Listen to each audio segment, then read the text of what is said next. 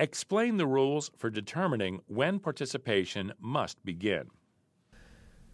In addition to the coverage rules, plans are limited when designing age and service requirements. Under the law, eligibility can be deferred until employees have attained age 21 and have earned a year of service.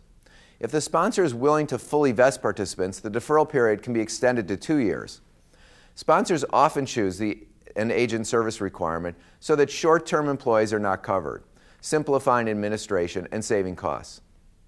Another rule is that eligible employees have to actually begin participation within 6 months of satisfying the age and service requirements. So this means that new employees can be kept out of the plan for up to 18 months.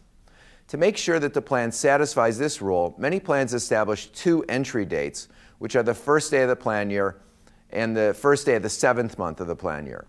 This ensures that eligible employees become participants within 6 months of meeting the 1-year eligibility requirement. In other cases, a sponsor may want to limit the entry date to 1 day each year to simplify administration. To do this and still satisfy the rules, the plan will have to shorten the eligibility requirements to 6 months to ensure that participation begins within the legal limits. Under the eligibility rules, a year of service is earned if, on the anniversary of the date of hire, the employee has earned 1,000 hours of service. For example, Ed started work on 4/1/2010 and works full-time. As of 3/31/2011, he has earned a year of service, assuming he had 1,000 hours of service during this period. Now, Ed must become a plan participant by 10/1/2011, 6 months after earning a year of service.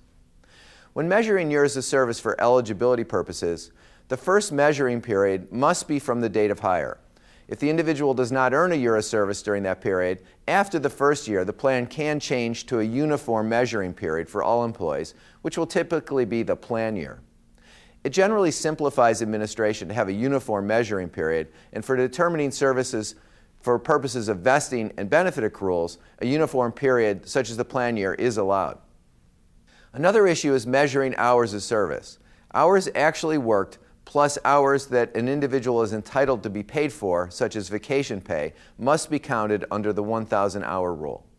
If counting actual hours is an administrative burden, employers can choose a different way of counting called an equivalency method.